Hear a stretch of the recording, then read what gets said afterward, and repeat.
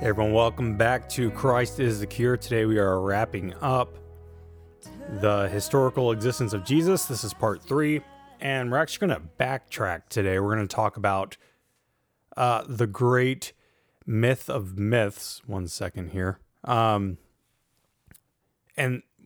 well, we'll just jump right into it. So, we've talked about the evidence outside of the New Testament for the existence of Jesus and how there's really no reason to doubt Jesus' existence on those grounds. And then we talked about the historical reliability of the Gospels, minimally for historical details, which there should be something noted here, is that there are secular historians who see the value of the historicity of the Gospels, but of course reject things like miracles and claims of deity and things of that nature.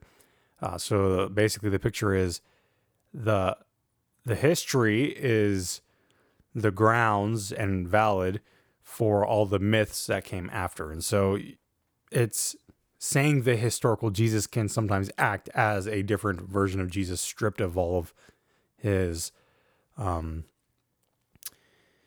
supernatural, I don't know the correct word. I don't want to say powers. That sounds weird. But you know what I mean. And so this really is like, I remember watching, I think it was Killing Jesus by Bill O'Reilly. And his goal was to present the historical Jesus. But then it ended up being almost like adoptionism, where Jesus is learning who he is as the Son of God. So it still retains some theology, or at least presents him as a man who thought he was the Son of God. I don't know. It was weird, but that's kind of what you see. You have this idea of people who make a distinction between the historical Jesus and the Jesus of the Gospels. And Bart Ehrman's one of those individuals who will say in his book that we've quoted so far that there's a difference between Jesus as recorded in the Gospels and Jesus that Christians believe in.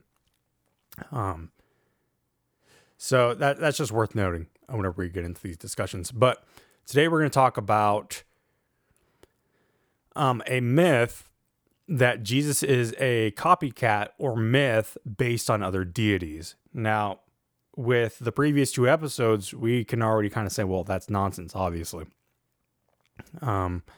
Because he was a real historical person. And most of these myths are attributed to liberal scholars. But I actually believe that the original idea can be traced back to the famous work of Alexander Hislop in the 2 Babylons, because it was produced during the Reformation.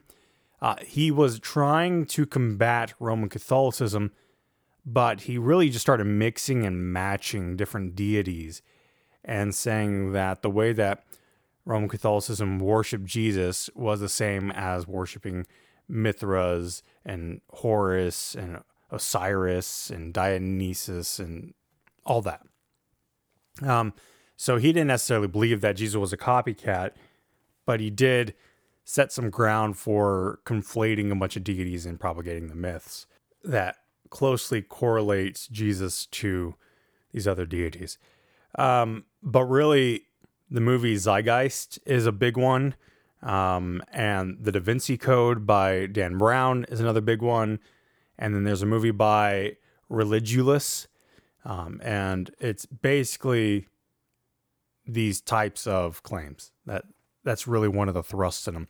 And what you find is that often the claims center around Egyptian deities such as Horus and Osiris.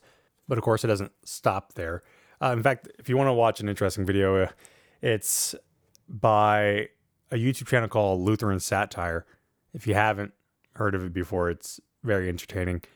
But they have one called Horus Ruins Christmas, and it's a parody of this myth, which is fantastic. But let's summarize the claims from, we're going to just quote Religulous. I can't remember. It's by Lionsgate. It was put out in 2008. But the quote is, written in 1280 BC, the Book of the Dead describes a god, Horus. Horus is the son of god Osiris, born to a virgin mother. He was baptized in the river by Enoch the Baptizer, who was later beheaded. Like Jesus, Horus was tempted while alone in the desert. He healed the sick, the blind, cast out demons, and walked on water. He raised Asar from the dead. Asar translates to Lazarus. Oh yeah, he also had 12 disciples. Yes, Horus was crucified first, and after 3 days, 2 women announced Horus, the savior of humanity who had been resurrected. So the parallels between Horus and Jesus here will be striking if you take them at what they are. I mean, the former predates Jesus, so the question is it true, and is Jesus just a copycat of this myth? But not only that, but the claim goes beyond that. I mean, there's other claims about Horus that Horus's mother name was Mary, Meri, and that there was a stepfather named Seb, and that Horus was allegedly born in a cave, which his birth was announced by angels, and he had a star and shepherds, like the birth narrative of Jesus, and so on and so on. So we're gonna discuss Horus and Osiris in particular. We're gonna focus in on these with general principles about these types of claims, because you can't cover them all in this format without taking forever, and I'm not going to do that. If you want a resource that discusses these a little bit more in detail, Person of Interest by J. Winter Wallace, or even on his website, Cold Case Christianity, discusses the copycat myths quite a bit, I believe. I believe it's chapter 3 in Person of Interest where he discusses it. But so let's talk about principles to consider before we discuss Horus and Osiris. So before going into each claim, let's pretend that the claims are valid and discuss some principles that should be remembered whenever we're looking at these types of claims. First, similarities or parallels in themselves should not surprise us as Christians, nor do they prove the concept of Christianity copying other religions. The reality is that ancient deities have supernatural births, powers, lives, and followers, and there's nothing remarkable about that or unexpected for a deity or god. As far back as those within the Old Testament era, these constructions of other deities simply reflect what we would call expectations of a deity, what a deity would look like, and how deities would solve humanity's problems and yearnings for connection to the supernatural. So there should be no surprise in superficial connections. And that's really the big distinction. They're superficially alike, but fundamentally different. And this really can be exemplified when we compare, say, Judaism, Christianity, and Islam. Superficially, these are the same. In fact, that happens a lot. They'll be conflated as if they're fundamentally the same, but they're foundationally and fundamentally different on key points, such as Jesus as Messiah and Son of God and the second person of the Triune Godhead. That clearly distinguishes Christianity from Judaism and Islam. And Islam and Judaism obviously depart as well. Another principle that we should remember is simple. Jesus is a historical figure. So this is important because those other deities are myths. While Jesus is rooted in history, this is a very important dividing line. These myths claim to do these miraculous things, while Jesus did so in history with witnesses. And that's, of course, presupposing the overall reliability of the Gospels. But even on the bare bones of that, there is a distinction between Horus and Osiris and Jesus, who lived and had sources writing about him and who had witnesses, and so on and so forth. And finally, a last point is that pagan cultures were known for blending, adopting, and assimilating other religions, while Jews generally were not. Jews did get into Jewish mysticism and syncretism in terms of magic and relics and things like that, especially post the destruction of the temple in AD 70. But this was especially around ideas or concepts. But when we look at pagans, we find gods and means of worship crossing into different cultures, being absorbed, condensed, etc.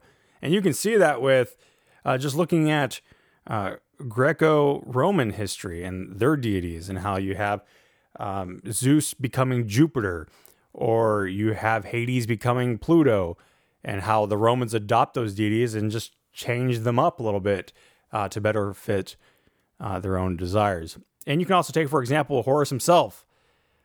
Horus is thought to have become the god Apollo for the Greeks. And this is important because it would seem more likely for pagan cults to mix and match Christian elements into their views than the other way around. And we talked about this before. So these principles are really crucial to navigating these topics. But regardless, whenever we look into these various claims of Jesus and Christians copycatting these deities, we find that the evidence is severely lacking.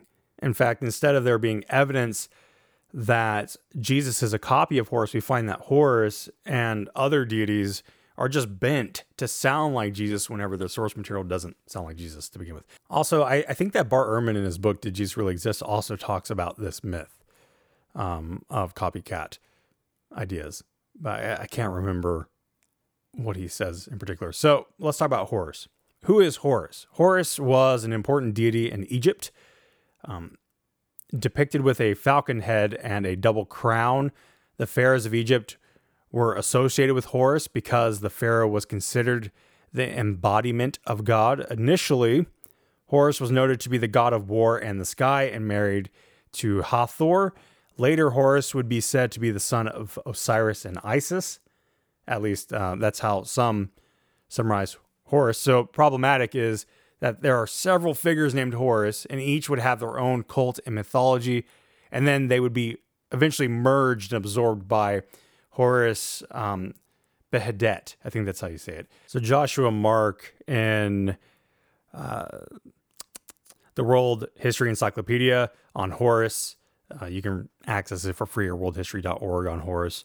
Joshua Mark states that the name Horus will usually be found to designate either the older god of the first five or the son of Isis and Osiris, who defeated his uncle Set and restored order to the land. So with that said, much of our interest lies in the myth linked to Osiris, as it pertains specifically to the birth of the younger Horus. So after Osiris, the father of Horus, died, Isis, the mother of Horus, sought the body of Osiris to revive him. But because he lacked his male genitalia, he was not whole, and so he could not rule the land. So before Osiris went into the underworld, Isis transformed herself into a falcon. She formed male genitalia for Osiris, flew around it or hovered around it to draw in his seed, and then she became pregnant. So one could say, and of course the pregnancy was Horus. So one could say that Isis was a virgin and that Horus was conceived of a virgin, but the distinction is pretty evident when we consider the biblical narrative. Horus is still conceived by the seed of his father, and the emphasis is on Jesus not being conceived of a male human seed. And you see that in Luke 1:26-38. So there's key differences here. Yeah, you can technically say that Horus was conceived of a virgin, but it's a little bit of a stretch if you're saying that Jesus copied the Horus account. But there's also other issues where they're compared. So for example, Jesus' birth location and the virgin birth were predicted long before the birth itself, which automatically places him at odds with Horus in terms of being a copycat. But also, we do not find Isis ever being called Mary, because remember there's this other claim that Horus's mother's name is Mary. Nor is Seb, the stepfather of Horus, equal to Joseph. But instead, Seb is described as Osiris's father, not Horus's stepfather. So Seb is Horus's grandfather. But what about the claim that Horus was born into a cave with an angel and star and shepherds and kings? Well, we find that Horus was born in a swamp, hiding from Seb, his grandfather, and demons, with a group of scorpions as bodyguards supplied by another deity. This has very little in common with the birth narrative of Jesus. So what about this claim that Horus was baptized by Anup the Baptizer, who was also beheaded? This is really hard to disprove because there are no accounts of Horus being baptized or a character named Anup the Baptizer. So in other words, there is no evidence. It's made up. More importantly, what about Horus's alleged crucifixion and resurrection? Well, in the accounts of Horus, there are a few different records of how Horus dies, but none of them are by Roman crucifixion. Instead, he is depicted as being cast into water, cut into pieces, and then he's later fished out by Isis' request. But in most accounts, he merges with the sun god and is reborn with the rising sun of each day. So you could say this is a type of resurrection, but it still is a far cry from being the crucifixion resurrection narrative that we find in scripture related to Jesus. Joshua Mark further states that Egyptian religious beliefs would have rejected any such concept as a dead person returning to life on earth. Even Osiris, the great god and first king, was not allowed to return to his place on earth after death.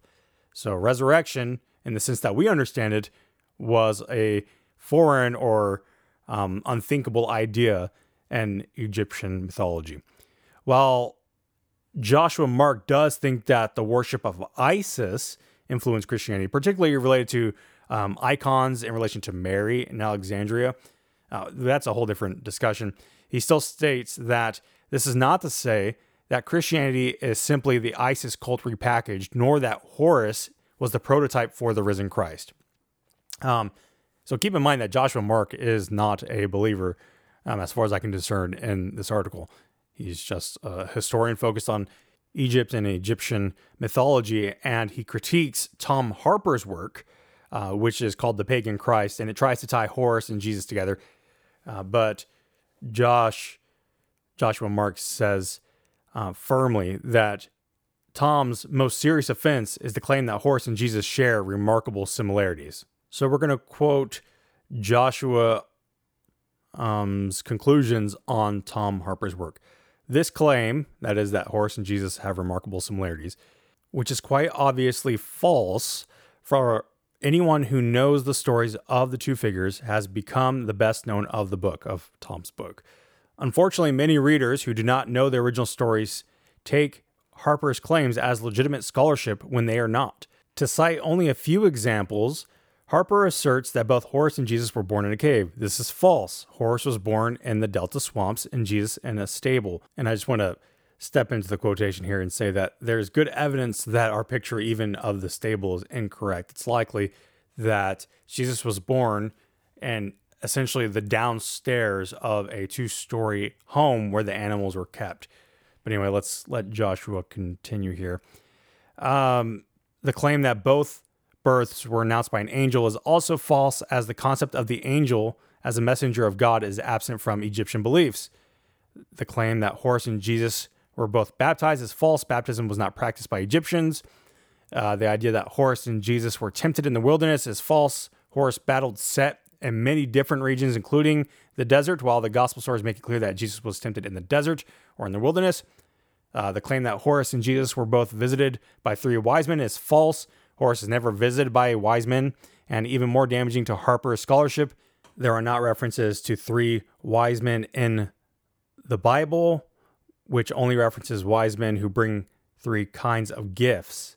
Horus and Jesus both raised the dead back to life, which is false.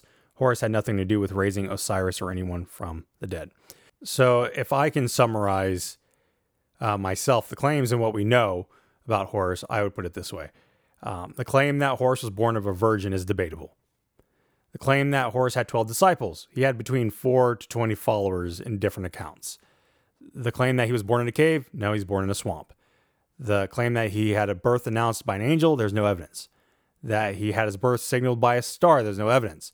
Birth that he met with 3 kings, as some of the other accounts say. There's no evidence. And Jesus met with magi, not kings. And there's not a specification about how many. The idea that Horus was the teacher at the age of 12 and baptized, there's no evidence. That he was tempted in the desert, we already said he battled in various regions. He wasn't necessarily just tempted. The claim that he died and was raised back to life, there's no evidence. And of course, that he raised other dead back to life, but he had no involvement with raising anyone from the dead. And you can see these kinds of things with other deities. I'm looking at 2 charts that I put in my book, Holidays and the Feasts, on Dionysus and Mithras. So looking at Dionysus, The claim is that Dionysus was born of a virgin, when Dionysus was actually born of an affair of Zeus, and there's two different versions of the story with two different women. There's a claim that he was born in December 25th, but there's no reference to the 25th. There is a claim that he turned water into wine, but as a wine god, he just provided abundant wine. He didn't change water into wine. He is called the Alpha and Omega, allegedly, but there's no source for that. Next, he was allegedly resurrected. He was ripped apart by Titans, and he had his heart put into a different mother, leading to a second birth. I wouldn't really call that resurrection. And he is allegedly called the King of Kings, and there's no source for this. But Dionysus also wasn't in this position in his polytheistic hierarchy. The King of Kings in Greek mythology would be Zeus. So that doesn't follow. Anyway.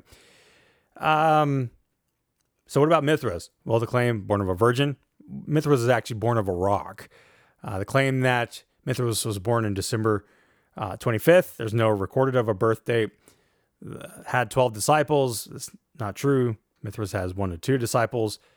The claim that Mithras performed miracles. Mithras killed a bull, and even so, performing miracles would not be unlike a deity. The claim that Mithras died for 3 days. There's no record of being dead for 3 days. And the claim that Mithras was resurrected on a Sunday. There's no record of a resurrection nor any connection to a Sunday. So ultimately, you find this about all of these types of claims. Many of the parallels lack evidence, so they're hard to prove or disprove. Second, parallels that seem to be found are those that are generally connected to what people would expect from deities, such as performing miracles. And third, parallels that are close often are superficially similar, if similar at all, really, rather than fundamentally similar. For example, whenever we look at the birth of Horus, or the virgin conception of Horus, I don't even know that you can call that superficially similar. So that's where we're going to land with this episode. So I hope that this 3-episode series has been helpful. If you are on iTunes, do me a favor and leave a review. I've been getting a little bit more review bombs lately, it seems like.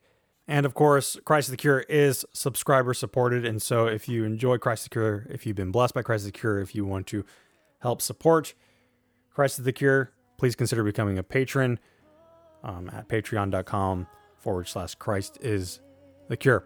So that's it for this little mini series. God bless you all and have a wonderful, wonderful week.